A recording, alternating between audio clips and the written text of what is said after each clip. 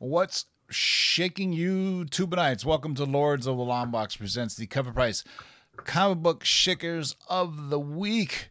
Glad to see you guys can all join us toward this end of the weekday. We're so close to Friday, I'm going to just call it Freestyle Friday.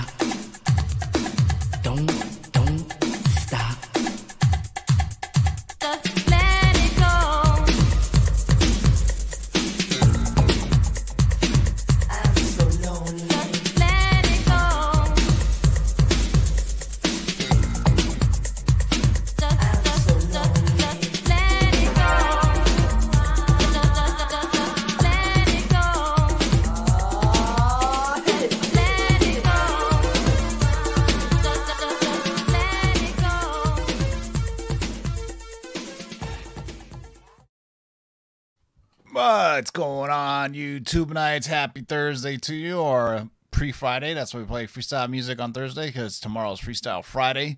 Speaking of which, Gabe loves 90s comics. Says what's good to the people, man. What's up, everybody? Welcome in on this Shaker Show this Thursday. Happy Friday Eve. Some fun books on here tonight. So yeah, get ready for me and JB to drop some knowledge. Big shout out to Cover Price for all the cool stuff on here this week too. JB, T-shirt brothers today. Look at that. Right. Say what's good. How you doing, everybody? And welcome to another fantastic episode of the Cover Price Shaker Show. I'm telling you, we're going to actually have a little education today. This information that we are dropping tonight is fantastic. Sit back, relax, and enjoy the show. Mine is actually McFarlane Spider-Man.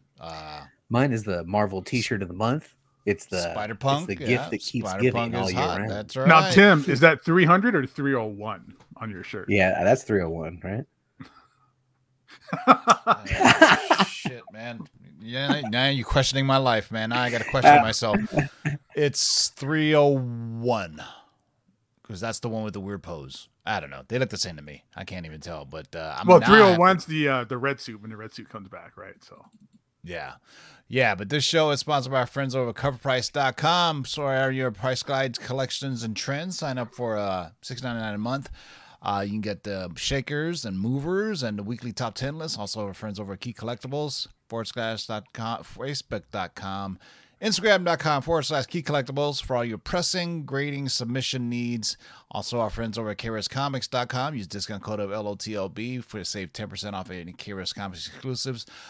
They don't have anything dropping tomorrow, but this bad boy almost sold out of the sets on Wednesday, but nothing is dropping Friday. But stay tuned on Sunday. I think there's going to be another KRS Comics drop on Sunday, so you have that to look forward to. But this is the Shakers list, boys and girls. This is a list of comics that are either unique or hit a high price. I would say this list is more unique than anything, and that's why they stand out. It's just units sold. And so Like somebody said, there's a good chance you got 2 out of the 10 of these. They didn't go too obscure with this list, I would say. Matt took it easy on you guys this time, man. But there are some where I was just like, that's interesting. But that's what the Weekly Shakers is for. It's for unexpectedness. So let's kick things off, JB. What do we got for the first one?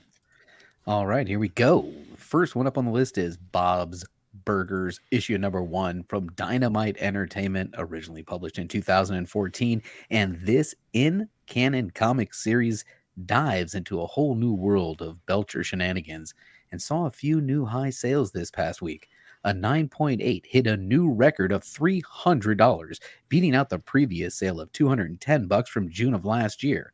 Now, a Raw book also sold for $60, pennying its way to the top by a mere margin of 2 cents.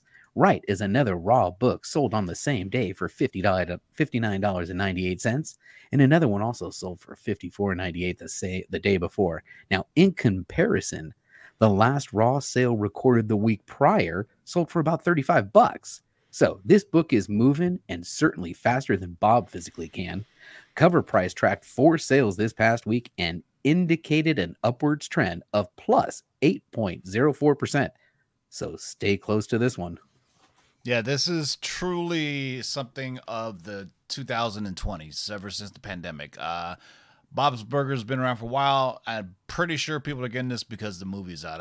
Every week we say it, regardless if it was first a comic book, if there was a it was a TV show or movie first, and then they later made a comic book about it. People are out there getting it now. I don't know if you guys have seen the trailer for it. I don't know anything about Bob's Burgers, but the trailer is kind of goofy and out there. But you can definitely this is a test to people buying it just because of the movie, right? I mean, I don't know how well the movie's going to be. I mean, Bob's Burger does have a cult following. Is this a theatrical release movie? Is this a It's Netflix a theatrical movie? release. Yeah, no, I saw it in theaters. There's trailers for it. Yeah, it's a big screen adaptation. So, but you know how that goes. So they can go and burn up quickly if there's not a sequel. So I don't know if people ask for a Bob's Burgers big screen feature, but you got one. So Bob's Burger number 1 from Dynamite Entertainment, 9.8 sold for 300 bolines. All right, here's more in room with the comic book category. Actually, a great book. I did ask for a Bob's Burgers movie because I love that show. It's my wife and I's favorite show. But either way, let's talk about something that I also love, which is Shaker number 2 this week. Fantastic Four number 25 from 1964. The legendary combination of the one and only Stan Lee and Jack Kirby brought together 2 titans for the clash of the century. However, this was not the first time these characters came across each other in battle. Fantastic Four number 12 was the first time that Hulk went toe-to-toe against Marvel's First Family.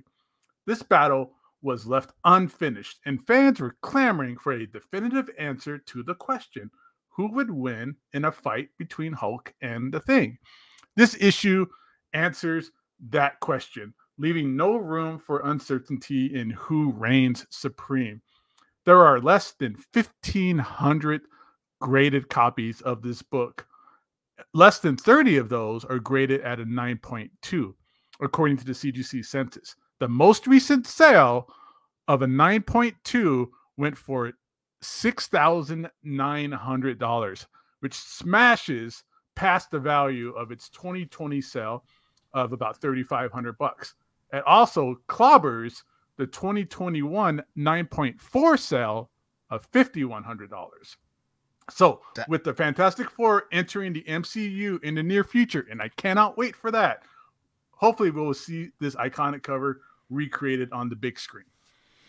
Yeah, Marvel's known to be doing that. No, they're known to pick scenes straight out of the comic books and put it on the shows and put it on the movies. So it's kind of interesting how all of a sudden now people are starting, I guess, it's already expensive, but 9.2 for $6,900. Wow, that seems, man, that's pretty crazy. Well, great grade. Who reigned supreme here, man? Who won the fight? I think it was Hulk. Yeah, it was Hulk. Hulk won. Yeah. And then there's the other cover too. In FF12. I mean, there's some classic the one where it's the thing and a caption the monster inside me or whatever. I'm trying to remember what that issue was, but it's always been this connection. Obviously, we all know, Hulk would always. I mean, Hulk, the thing is strong, and he's got spunk because he doesn't give up. Yeah, he doesn't give up. But come on, Hulk has. There's a reason why. Back in the Marvel Universe books, they had the power scale, and the thing has they used to, I think, limit the strength by bench pressing, right? How much they can do. And on the Hulks in the Marvel Universe, it was unlimited. In other words, the angrier he got, the stronger he got. So there was no way to quantify how strong he was. But the thing they could put on him, like I remember specifically, Colossus can lift 70 tons, right? Spider-Man, I think, can do 3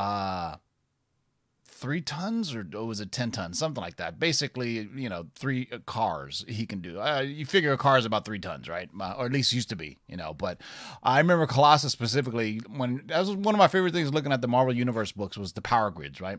Oh, yeah. Sometimes it showed somebody's really smart or their psychic abilities, like, Charles Xavier would be a 10, but then it showed the power set and you see how powerful, like pure strength they are by bench press.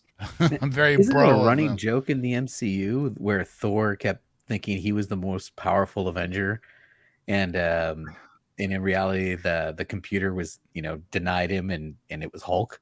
Yeah, that only started in Thor Ragnarok, and then it was in the Ragnarok thing. Okay. Yeah, that just started in Thor Ragnarok, and then it started again in the most recent trailer where Thor has a hat that says like the strongest Avenger or something like that. It's pretty funny, man. Yeah, I even said that hat belongs to the Thing because I think, the Hulk because I think the Hulk. Yeah, everybody's gonna be buying up that hat. All right, Fantastic Four number 25 from 1964, $6,900 for 9.2. Boys and girls. Oh boy. All right, man. Ready for your first offer. All right, next up on the list, we've got 4-color issue number 386, originally published in 1952 from Dell. Now, Disney fans are some of the most passionate on earth, and the fans of the classics have an eye for quality. We go way back to 1952 to 4-color 382 to check in on this fan favorite, Scrooge McDuck, in his first cover appearance that recently sold for an all-time high. You ready for this?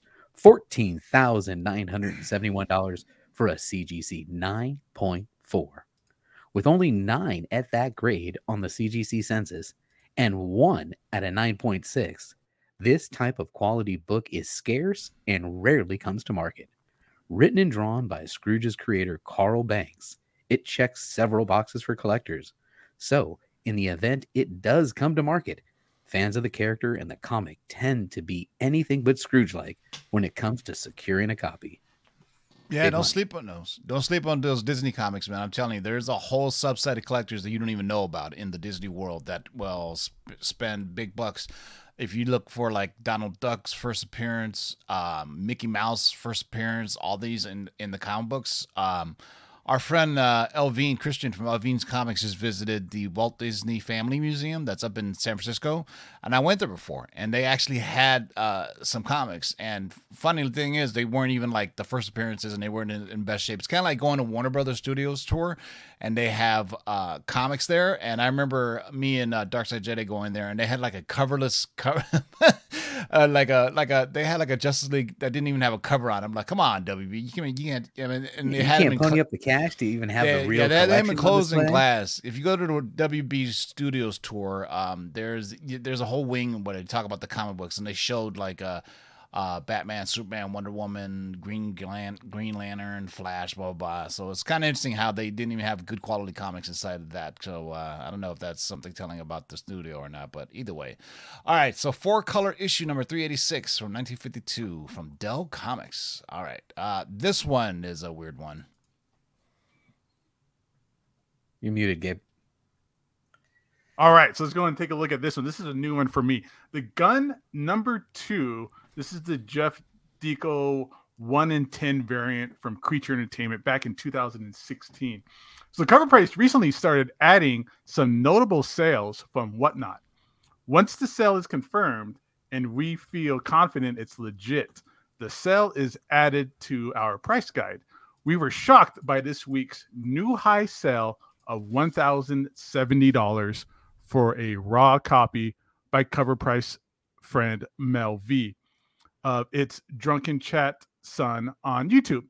We dug through 3 years of sales in our data and could not find a single sale except for this.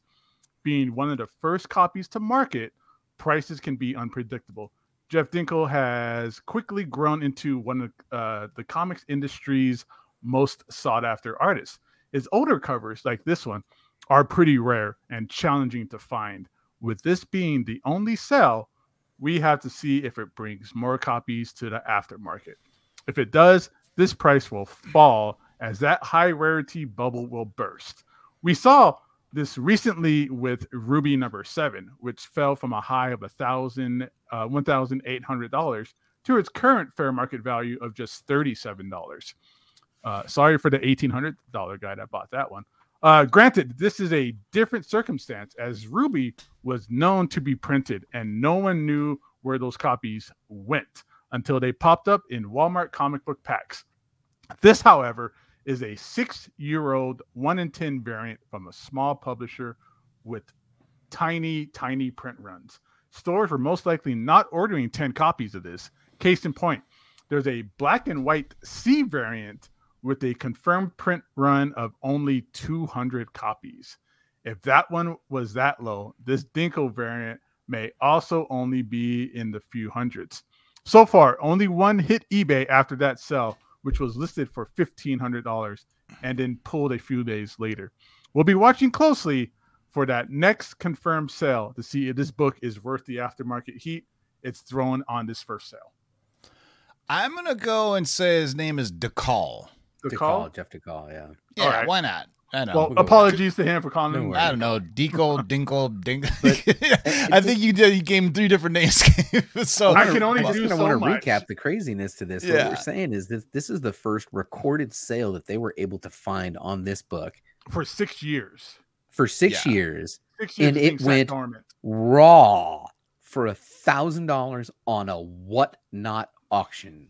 Yeah, what's interesting is now that they're drawing in, sales and whatnot. So, like you said though, it's a lot harder. I know people from both sides of it. I know people from Whatnot and people from Cover Price. I know that they've been talking to each other. So, first of all, you sell it on Whatnot, you got to make sure the buyer is legit, that somebody actually did buy it and it's not a shill buy. You know what I'm saying? So that's a lot of times part of the when these big things jump out. But congrats to Mel V for $1,000 for the Gun number 2 by Jeff DeCall from Creature Entertainment. Dinkleberry.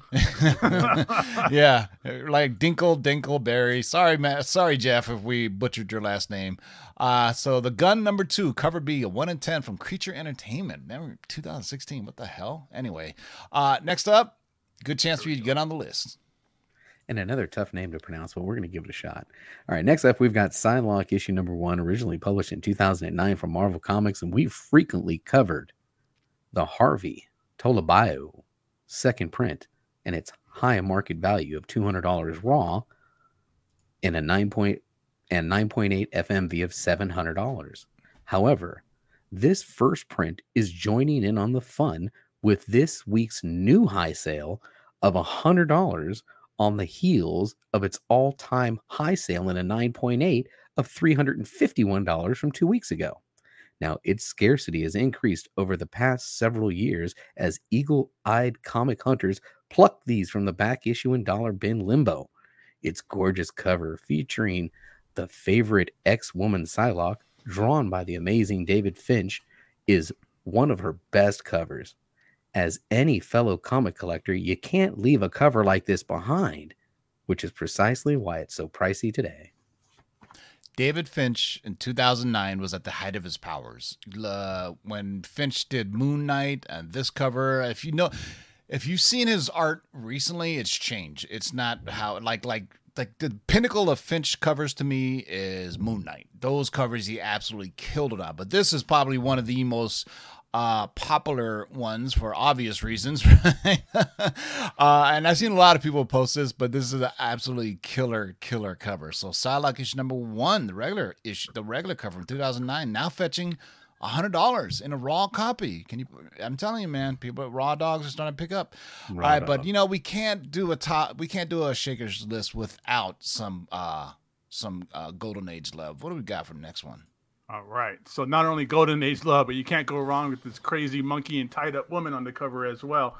As we talk about Terrors of the Jungle, number 19 from Star Publications, 1952. Awesome 10-cent comic. A raw copy of Terrors of the Jungle, number 19, sold this week for $480. A pre-code comic that Star Publications published in 1952. This book, on the surface, seems like a typical pre-code jungle adventure comic, yet this is far from the truth. This cover artist is L.B. Coe, with interior stories and art by Jay Disbrow and Matt Baker. Thankfully, those are easy names to pronounce. Despite this book being of historical significance, if you're not a Golden Age comic book collector, the names L.B. Coe and Matt Baker will likely not warrant a second look for you, although they both have intriguing and distinct life stories that I encourage you to explore. Matt Baker, the first known successful Black comic book creator, set the standard for good girl covers. He famously revitalized the Phantom Lady series and was a part of the creative team that produced the first graphic novel of the creator of Vuda, the first Black comic book hero. L.B. Coe is one of the most collected pre-code cover artists of his generation, creating some of the most iconic covers of that era. Despite working creatively on comics simultaneously from the 1940s through the 1950s until Baker's untimely passing in 1959, Coe and Baker hardly crossed paths creatively, making the Terrors of the Jungle number 19 unique among the iconic books of that period. But wait, kids, that's not all. This is also one of the comics named in the novel of Seduction of the Innocent, also known as Sodi.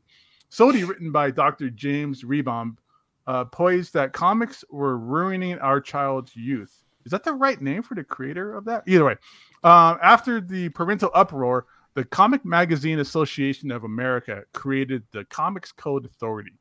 Golden Age comics were often cited for various reasons through that period, from Wonder Woman and Superman to graphic crime comics. Matt Baker, or L.B. Coe, famously wrote or drew many of those, including this Terrors of the Jungle number 19. Man, this is absolutely tame compared to the other pre-code horror books. You know what I'm saying? I mean, this is nothing. You got a glowing green monkey and a lady in a slightly. We have showed severed heads and boiling corpses on the pre-guide. It's interesting that Sodi would, obviously it was probably because of the Good Girl cover. You know, back then, Good Girl covers were basically pinups back in the day. You know, pinups have been around since the 30s and 40s, right? It started with our soldiers overseas, right? They would get pinups, a famous, Jane Russell and all these. They painted them on the side of airplanes and stuff too. Exactly, yeah. So good girls are just a way of doing the pinup, but it's funny how. If Sodi or Seduction of the Innocent, pointed out something, I guarantee you people are going to go out and get it just because it's controversy sells. Even in 2022, even though Seduction of the Innocent was 70 years ago or so, around there, if my math does me well. So there you go. Pretty dope, man. That's the Golden Ghost Gorilla too, by the way. Terrors of the Jungle, issue number 19 from Star Publications from 1952. You know what? $480 sounds like a steal to me.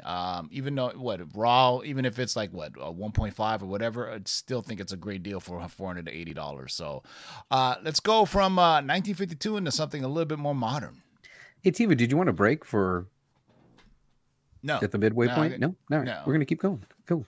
All right. Next up, we've got Thor, God of Thunder, issue number 25, originally published in 2014 from Marvel Comics. Now, this issue just sold for $255 in a CGC 9.8. All of nerddom and many pedestrians went crazy this week for Jane Foster. Marvel and Disney finally unveiled the trailer for Taika Waititi's Thor: Love and Thunder, a split-second appearance of an armored-up Natalie Portman wielding Mjolnir as Thor sent fans and collectors through the roof. As is common knowledge amongst us comic aficionados, Jane Foster assumes the mantle of Thor after he's deemed unworthy, and she does a godly job. Jane's first appearance as Thor comes as a future Vision cameo in 2014 via Jason Aaron and Esad Ribic's final issue of Thor, God of Thunder. Jane immediately began starring in her own series simply titled Thor. Now, the first issue of which just sold for $390 in the CGC 9.8. Now, these are both brand new record high sales. And Jason Aaron's work on the book was masterful and is beloved by fans. And with the added incentive of Miss Portman's appearance as Thor in the new film, these books are utterly ablaze with interest. Now, Jane Foster's first appeared in Journey into Mystery issue 84 in 1962, selling earlier in April for $2,200 raw. Also, Thor's second appearance as a nurse and love interest of Dr. Donald Blake, the crippled one-time alter ego of Thor. You remember him, right? Oh, yeah. Odin thought Thor was such a brazen punk that he exiled him to Earth to live as a mortal. Now, Jane fell in love with Thor, while weak, lame old Donald Blake internalized his love and pined over Jane. And Jane, of course, she preferred Thor because, ripping muscles, 0% body fat, command of the storms, and battling all manner of villains right before her eyes, often in her defense. Now, our first glimpse of Jane as Thor, Thordis, came in an out-of-continuity story from 1978 in What If issue number 10. Now, in that story, Jane finds the hammer of Thor and becomes a female heroine. Of note, this book sold the same day as Thor God of Thunder issue number 25 and Thor number 1, also for a new high sale price. Get ready for this. $1,390 for a CGC 9.8. And this book isn't even canon. I told you, Jane is on fire. Now, Jane has been a mainstay of the Marvel Universe, disappearing at whims of creative teams, but always resurfacing in a new and impressive ways. Her poignant and empowering turn as the Goddess of Thunder has been the most well-received, and now it's part of the MCU. These books will continue to rain fury upon collectors, and we shouldn't be surprised if we see more developments in their sales. The Jason Aaron run on Thor God of Thunder is fantastic. Actually, there's a scene in the trailer taken directly from, I believe, Thor God of Thunder issue number 3, where you see Falagrill or something, the behemoth.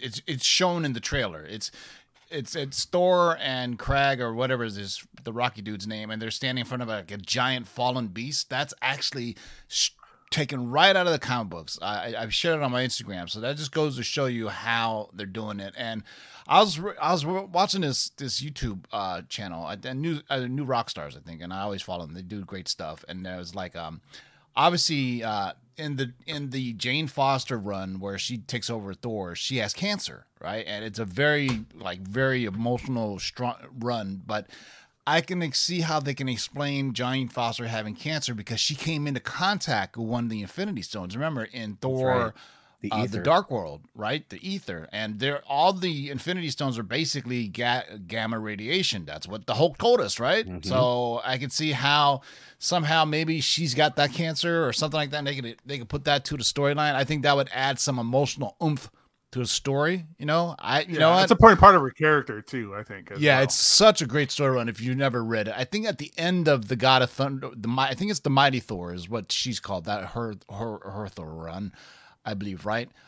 She sacrifices herself and she throws Mjolnir into the sun. It's absolutely incredible if I remember reading it, because it was one of the better story arcs. This, first of all, Thor God of Thunder with Aaron and Rebic, great stories and incredible art, all the way up to like when you see like the future Thor, present Thor, and then like young Thor all together. And I think they're gonna put all those kind of things and put them in Thor Love and God. And I'm telling you, man, Doctor Strange is the Multiverse of Madness right into Thor Love and Thunder. 2 months apart. That's all we have to wait. I'm so stoked. So Thor God of Thunder number 25, $255 for a 9.8, because for all those people who missed out on the other, can't afford that What If issue, because that What If issue, man, ever since it was announced at Hall H at San Diego Comic-Con, that has been the go-to issue. And then eventually, I'm surprised that's the main issue people are going for. Well, but that's cool. I talked to our friend, the Big To Do, and he's like, he was at Hall H when they announced that Jane Foster was going to be in Thor: Love and Thunder, and Taika Waititi handed the hammer, and he said half of Hall H all went on their phones and went on eBay and bought that What If Jane Foster book. So that's how I know it was like, they bought it immediately. All right. So, all right. What do we got for next one? All right. Coming up next, we got good old Usagi Yojimbo, number 10 from Fantagraphics, 1988. Usagi Yojimbo and the Teenage Mutant Ninja Turtles have been around since the early 80s and share similarities, such as being animals that practice martial arts. The creators have a mutual admiration for each other. So surprisingly, they have only crossed over 5 times in almost 30 years. The second meeting pitted Usagi against Leonardo and was the only crossover that wasn't drawn by Stan Sakai, but rather by TMNT co-creator Peter Laird.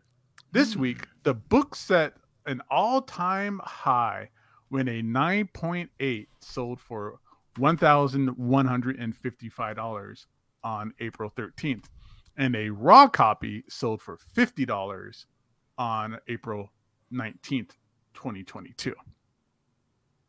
So this is the only issue that was drawn by Peter Laird?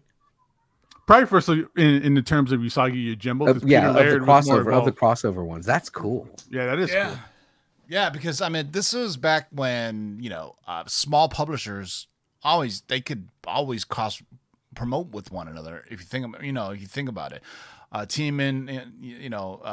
I said, the '80s was fertile ground of not just the explosion of independent comics, but if you think about independent movies, indie movies, like indie music, it was just a mindset of like, let's break from the establishment and let's support indie music, let's support indie comics, let's support indie whatever it may be, right? It was just I remember and I told the story before when I was at my shop and I bought the Tick #1 off the shelf, right? And then I go the Tick, huh? He goes, what do you think people said when they thought about Teenage Mutant Ninja Turtles? I go, all right, you're right. I guess I should buy the Tick #1 then. Right? You make a good point. What about this Radio Black Belt Hamsters book? He goes, well, I don't know about that, but that was another ripoff of TMNT. I think was Radioactive Black Belt. Adolescent Hamsters. Adolescent Hamsters. Oh my God. That would make a good name of a DJ group like Invisible Scratch Pickles. Anyway, Usagi Yojimbo, number 10, Fantagraphics from, wow, $1,100 for the 9.8. I bet you this is damn near impossible to find. We did a signing at Torpedo that had Kevin Eastman and Stan Sakai, and they are the sweetest, just the greatest people ever you're going to meet. For somebody like Kevin Eastman, who's the creator of the Ninja Turtles, probably has more money than God, the most down-to-earth, just respectful, loves his fans kind of guy. It was great. Has Eastman and Laird made up yet? Have they done signings together? Because I know they were split after. So let me drop some gossip real quick about that. Yeah. So when we had Kevin Eastman over to the show or over to the store, this is right after that Toys That Made Us episode came out. And everybody was asking them the same question, like, "Hey, it's really nice that you and Peter Laird became friends again, and you got reconnected over the years." And he told me, and he told everybody else that Toys That Made Us episode was completely just fabricated. They just kind of just edited what they wanted to. They were always friends, and they always stay connected. It is just that Peter Laird is kind of a recluse.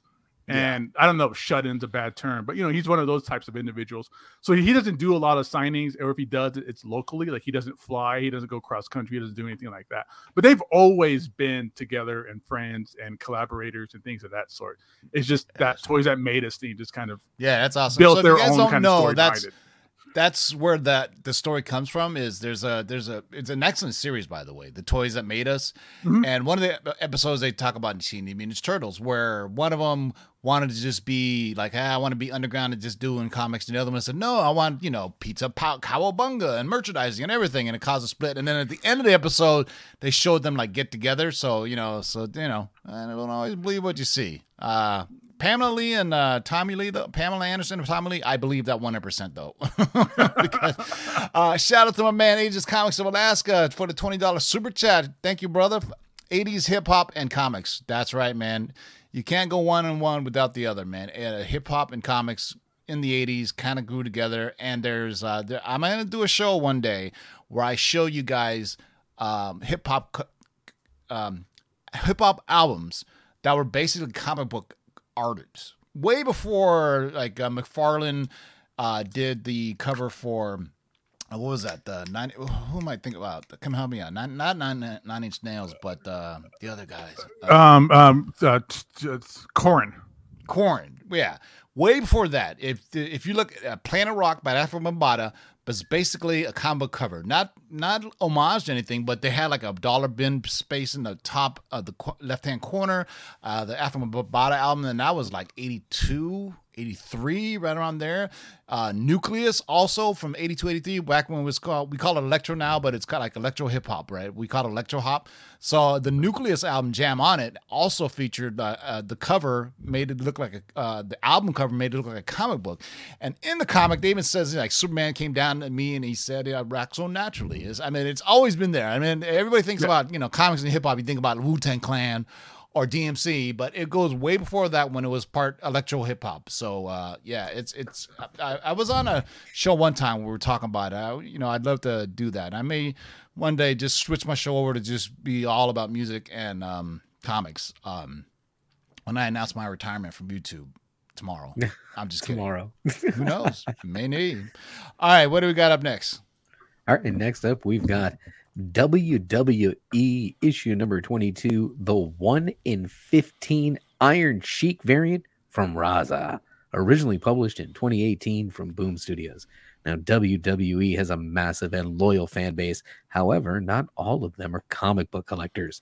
While the WWE comic series was successful, it had a niche and targeted fan base. Due to this, it was mostly only ordered for pull customers who requested a copy. Not many stores were ordering multiple copies of this series, especially by issue number 22. A common theme that rings through our market reports. Now, we noticed that variants featuring the iconic stars of the WWE, ranging from the 1 in 15 to the 1 in 100, have all been selling at high raw prices. This 1 in 15 Iron Sheik variant by the incredible Raza is just an example of one of these that are quickly turning into impossible to find variants that WWE collectors have to have. Now, the Iron Sheik set a new highest sale of $97 raw this week and will continue to climb. That is wild. Just so, let me try to put you in the mindset of an 80s kid. The WWF used to have action figures and cartoons and all these things, but it was like, and it was made for kids. But then the 90s came along and it was like kind of this adult TNA kind of thing. But to think about it, you remember the WWF action figures. I mean, all the toys, and there was a Hulk Hogan cartoon at one point, all this WWF. I mean, it was amazing. And then in the 90s, it just kind of took over. It was WCW Nitro versus WWF Raw, and they just went really adult with it. But to think the WWF was really like for kids, and then, but every now and then, I remember it was like on late Saturday night, I think, it used to be after SNL, they used to have a show. And they used to have matches like, Coco Beware and all this other shit. I'm not into wrestling now, but man, when I was in my teenage years, I was hardcore. I was like WCW. Every Monday night I had to watch WCW. I was a WCW guy, not a WWE guy. But this is an absolutely and I don't know if you guys have ever followed the Iron Sheik on social media. He is fucking hilarious. He has a official Twitter account, and he says he is in character on his Twitter account. It's some of the most outlandish shit you have ever seen. I highly suggest you go give the Iron Sheik a follow. It is absolutely hilarious the kind of stuff he'll come out and say, man. But yeah, believe it or not, the Iron Sheik, I don't know if he still has it, but there was a while there when he was post stuff, and he had a check mark. It was like, but he was in character while he was Iron Sheik, which is awesome. All right, so we go from WWE number 22 to the last one. I'm gonna let you read this slowly while I go over to the bathroom real fast. All right, so last issue up for the week as I read this slowly. No, So we're talking about Caliber Presents #1 from Caliber Press 1989. This is James O'Barr's Crow series, has been a Copper Age darling. We've written about Crow-related properties 2 weeks in a row, so why not make it 3, as cool comic news keeps happening. At the beginning of April, we saw renewed interest in the Crow, with the news that Bill Skarsgård had landed the role. The Crow #1 hit an all-time high for a CGC 9.8 of $18,000. Again, $18,000 for Crow #1 9.8 back in January. And another CGC 9.8 copy recently sold for $14,400. Both significant sales considering how rare we see CGC 9.8 copies come up for sale.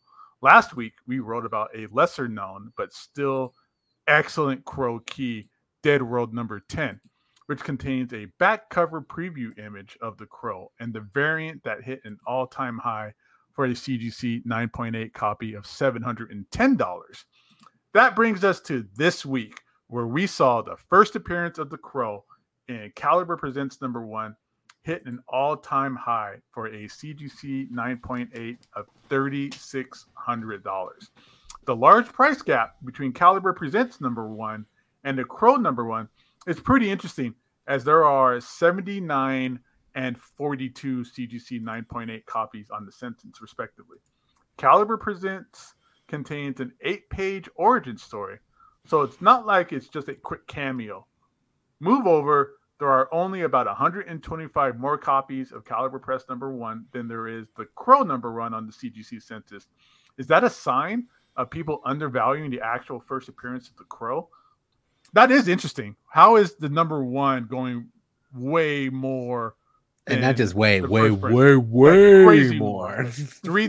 like $3,500 basically, as opposed to like $14,000 for #1. I get #1's the black cover, and it's gonna be hard to find a 9.8, but first appearance is still a first appearance. Yeah, but I would argue also that the Crow cover is, a lot better looking too than whoever the fuck this dude is. I want to say, because I've seen these before. I've held plenty of these before. I think the back cover of Caliber Presents #1, I might be wrong.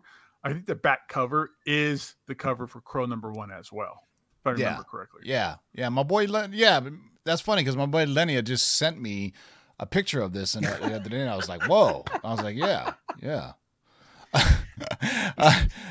No, Lou has. Raise your hand if you've ever put your spouse in a camel clutch. Shout out to Lou for the fun super chat.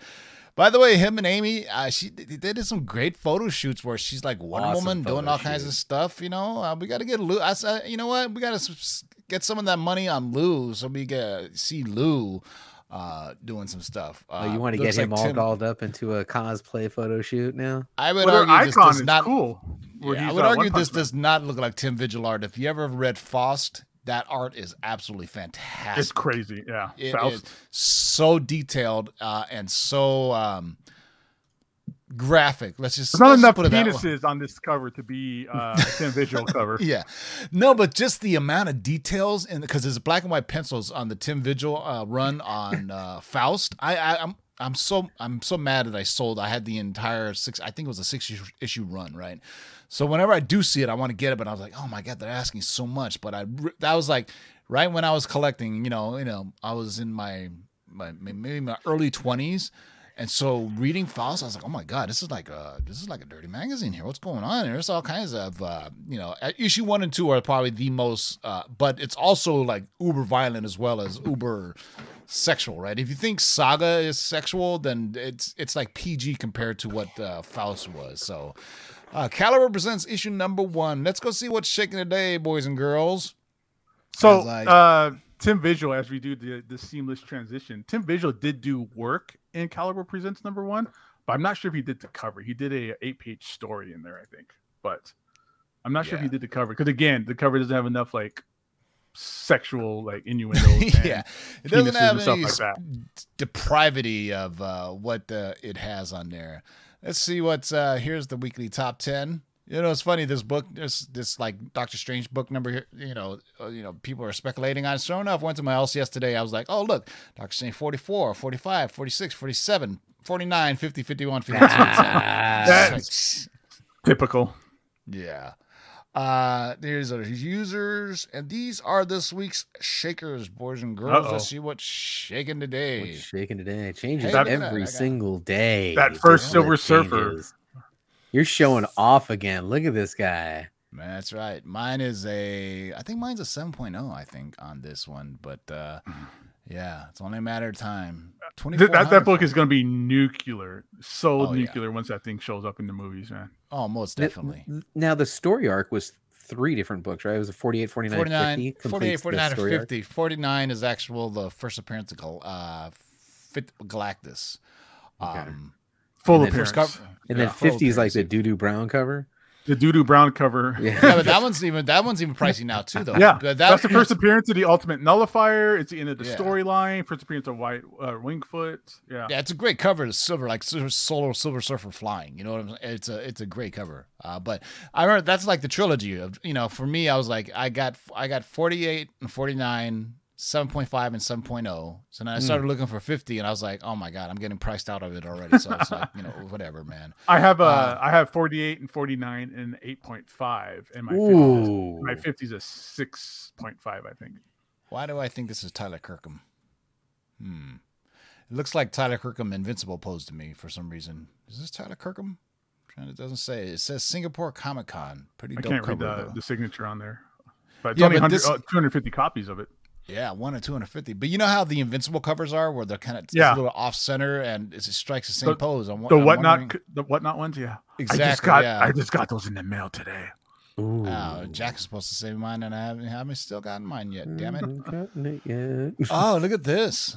I rarely ever see this bad boy. Namora number 3. I've never seen Guns this at before in my her. life, The man. Sea Beauty Namora, Look at the guns on her. $918. Lord. Yeah, she is yoked, yo. From I like how this is like at a 1948. sawmill of all things. Like, So who look fights the at a covers. sawmill? So look at the other covers These are here. great covers, dude. Yeah, she was extra yoked in issue number 3. Look at it. Hey, look out. I am looking. Woohoo. Yep. Yeah, she even got the wings, wings and ankles and everything. Wow. Yeah, just like her. Is it her cousin? I think it's Namor's her cousin, right? I'm trying to remember what the original origin of Namor believe versus so. because there's Namora and then there's Namorita. So Oh, go figure. goodness. Dude, you're is showing off again. Look at this row. Good Lord. Showcase. First appearance of the Creeper, $895 for a raw dog. Look at Dude, that. I met the Creeper yesterday on 420. Man. Whew. I assume you meant that metaphorically, yeah. Metaphorically, yeah. Oh yeah, I have Run around I with a got big my red Ghost boa. Rider. Holy Ah. shit! A 3.0 is now at $1,200 from Marvel Spotlight 5. Bruh. I can't. Oof. I am glad 5.5 on I'm the glad wall. I pulled at a 7.0. I finally bought one like Nice. a couple years ago. Yeah, I got a so, raw copy and I sent it in. It came out a 5, I think a 5.5, but then I got 5.5, it signed I got a by Roy Thomas not too long ago. So I'm gonna get it pressed and resent in. So we'll see how that There you comes go. back. But I don't know why, but I mean, Ghost Rider has outsells Moonlight and everything. Do you remember the Heritage auction? Marvel Spotlight number 5 was like 280,000 or something like that. It yeah, was that absolute- 9.8. Yeah. Yes. I mean, I don't even think first Moon Knight goes for. Oh, you know what? Let's look it up. No, I just think sent it. I think Moon Knight 9.8s are like 15 grand, something like that, maybe. I'm gonna tell you right now, man. This is the beauty of going live. This is the one You right see, here.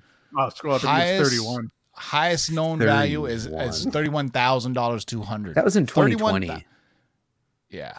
So that's not what it's going for now. What's the last 9.8 sell? Wow. It What shows? Was that Yeah. the last one? It was. March Sons of of bitch. 2020. Yeah. So maybe if somebody hasn't put one up yet, but at Heritage, they were paying 280. Let's see if it's on here actually. No, I think So yeah, what do you think is going to happen when someone puts up another Yeah. 9.8? It's going to go for a 9.8, quarter mil. $264,000 in Ghost Rider. Man, can you imagine the heritage fees on that one? Ooh, good Lord have mercy. Mysterio crazy. back on the list. Little Dr. Afrolove. Mhm. This is if you can't get FF48, Get Silver Surfer #1. This The I best think origin story of any Marvel character. I think this book is slept on. First appearance of Dark Phoenix. Oh, that I was cool. agree. Second appearance of Jean Grey as the Dark Phoenix.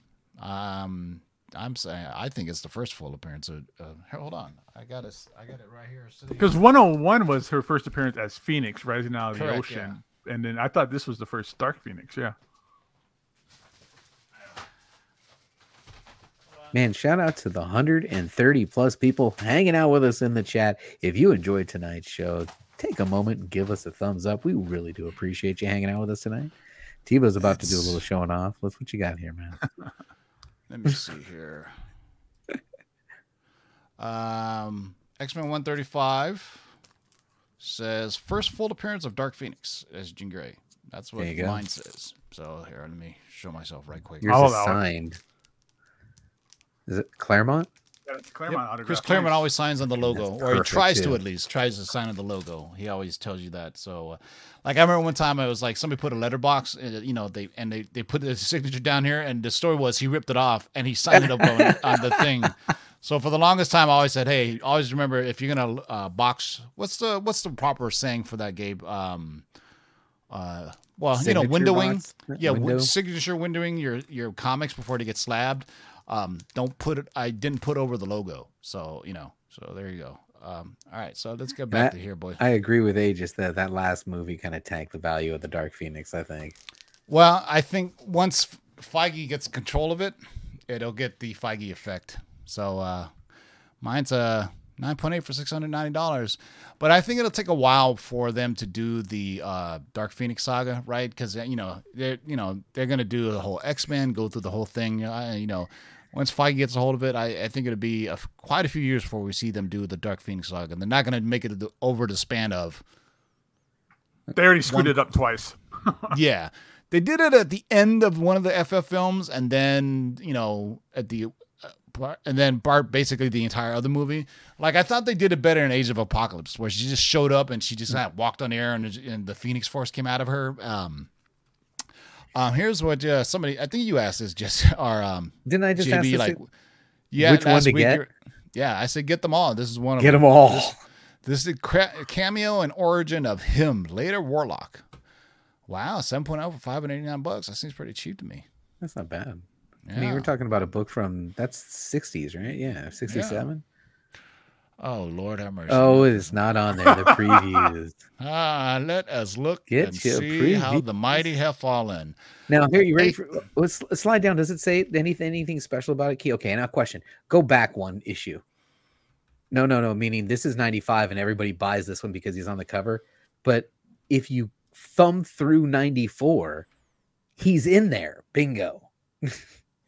Featuring Ultimate Fallout with Miles Morales in costume. That's the one that's actually the first. If you That's thumb why I through meant it was But sketchy when this the thing next was. one is because it's on the cover. That thing's on the Yeah, cover. And that's people, why it's sketchy when people were paying this much for it. $11,000 back in, and we were doing the top 10 list back in 2007, and we had brought it up that we had even looked up. It was the same person that was buying them all up, and so let's see how But much. his 90 logic, though, because I think there was an interview where they asked him, why do you think this has got value? And his numbers were sound. He started kind of quoting the census and saying, "Hey, this is what's out there." And then whoever interviewed this him, is I what's think out it there in was this. was part of the shill anyway. It was part of the shell game. So take that for what it is. I've All heard of those- people ordering cases of this from Diamond because Diamond still had cases of these in stock, and they were Oh just my buying goodness. cases of them. This kind of started the preview craze, I think, back in 2021 when we started doing this show in the midst of a pandemic, and it's funny, you can get a 8.5 for $511 though. So you have to look for, yeah. A fool and his money is what's the old saying, right? Easily parted. There's the look at- doo-doo cover. House of Secrets number 50. First appearance of Swamp Thing, $500 in a rock comic. Let me tell you guys my story of my House of Secrets 92. So I started slabbing comics in 2001 is when I first started slabbing comics. You would basically mail off your comic, and eventually, hopefully, they would come back one day, right? There was no like CGC tracking or systems that you could use. You mail it off. My story was in 2001, I sent off a Hulk 181, Uncanny X-Men 94, Giant Size X-Men 1, and House Secrets 92.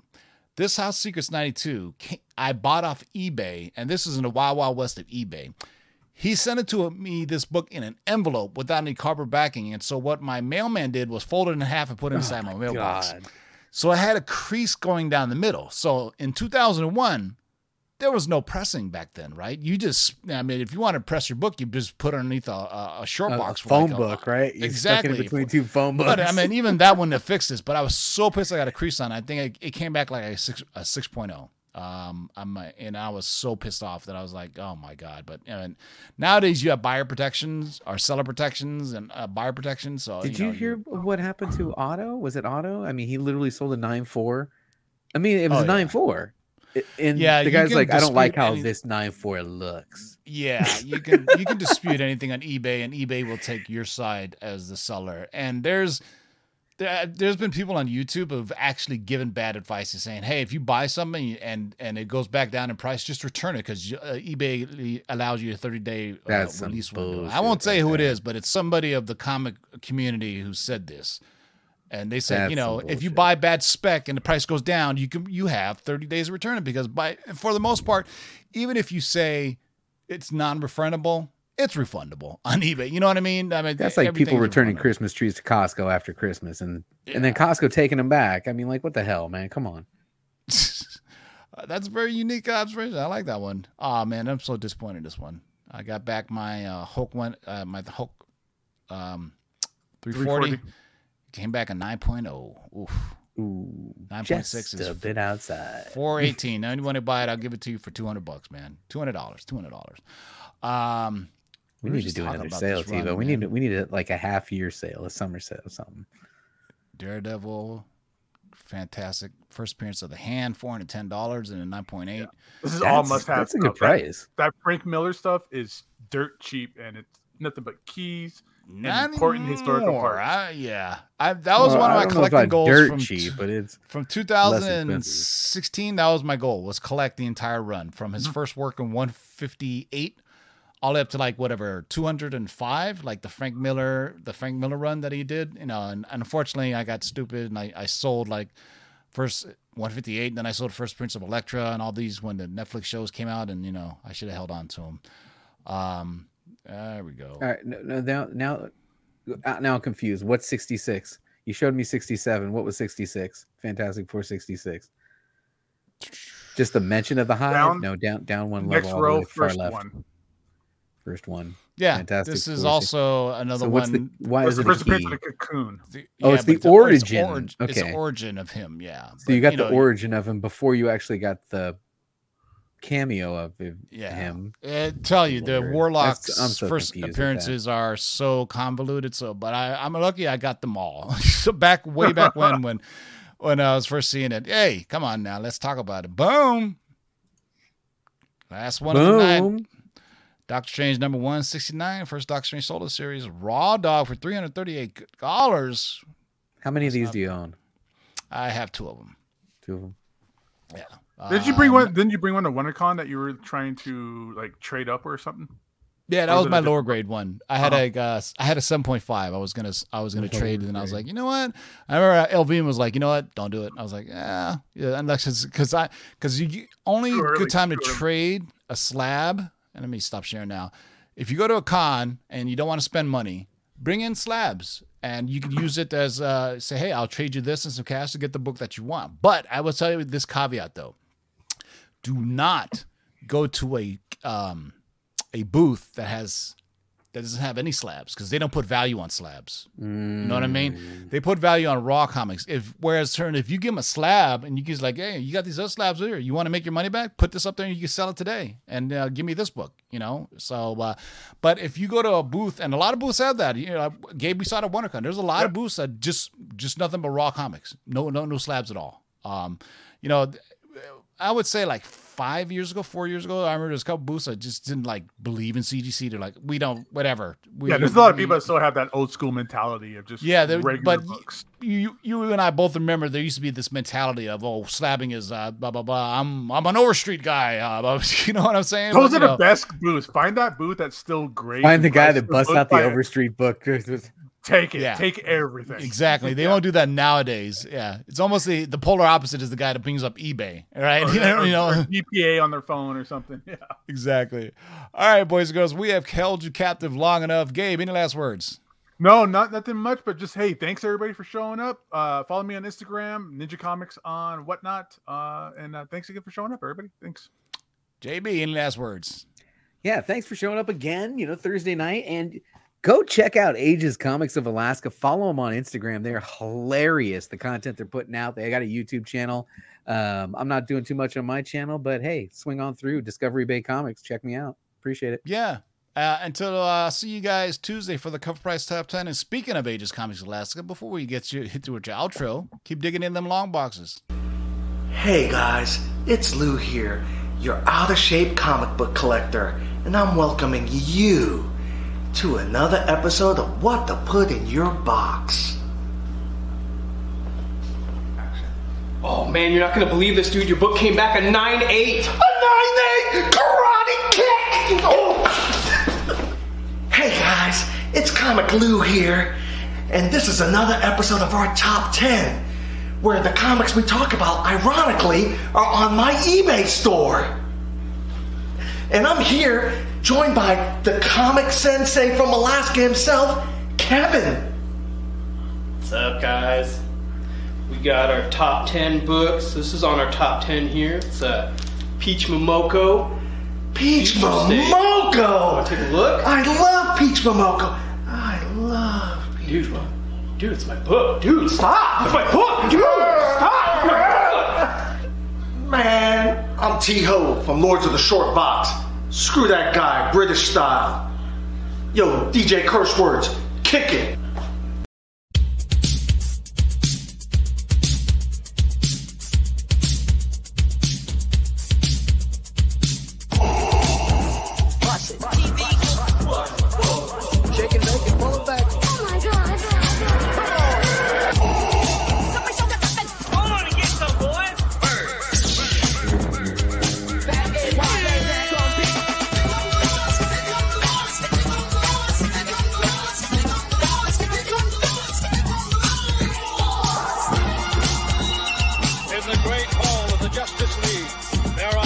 The world's three greatest heroes, created from the cosmic legends of the universe.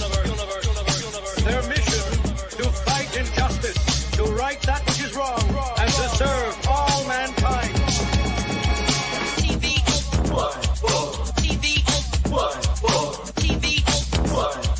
Now that's a name I've not heard.